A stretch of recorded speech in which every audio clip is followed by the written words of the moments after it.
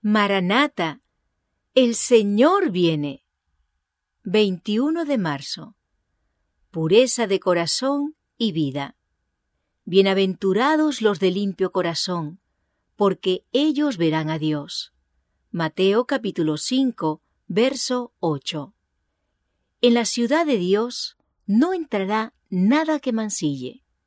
Todos los que moren en ella habrán llegado aquí a ser puros de corazón.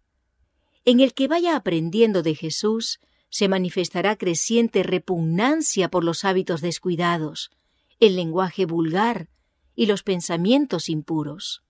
Cuando Cristo vive en el corazón, habrá limpieza y cultura en el pensamiento y en los modales. Pero las palabras de Cristo tienen un significado mucho más profundo. No se refieren únicamente a los que son puros según el concepto del mundo, es decir, están exentos de sensualidad y concupiscencia, sino a los que son fieles en los pensamientos y motivos del alma, libres del orgullo y del amor propio, humildes, generosos y como niños. Solamente se puede apreciar aquello con que se tiene afinidad. No podemos conocer a Dios a menos que aceptemos en nuestra propia vida el principio del amor desinteresado. Cuando Cristo venga en su gloria, los pecadores no podrán mirarlo. La luz de su presencia, que es vida para quienes lo aman, es muerte para los impíos. Cuando aparezca, rogarán que se los esconda de la vista de aquel que murió para redimirlos. Sin embargo, para los corazones que han sido purificados por el Espíritu Santo, al morar en ellos, todo queda cambiado. Ellos pueden conocer a Dios.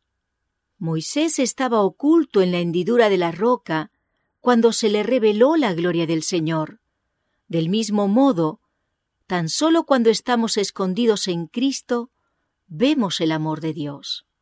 Por la fe, lo contemplamos aquí y ahora. En las experiencias diarias percibimos su bondad y compasión al manifestarse su providencia. Lo reconocemos en el carácter de su Hijo. Los de puro corazón ven a Dios en un aspecto nuevo y atractivo, como su Redentor. Mientras disciernen la pureza y la hermosura de su carácter, anhelan reflejar su imagen. Para ellos, es un padre que anhela abrazar a un hijo arrepentido, y sus corazones rebosan de alegría indecible y de gloria plena.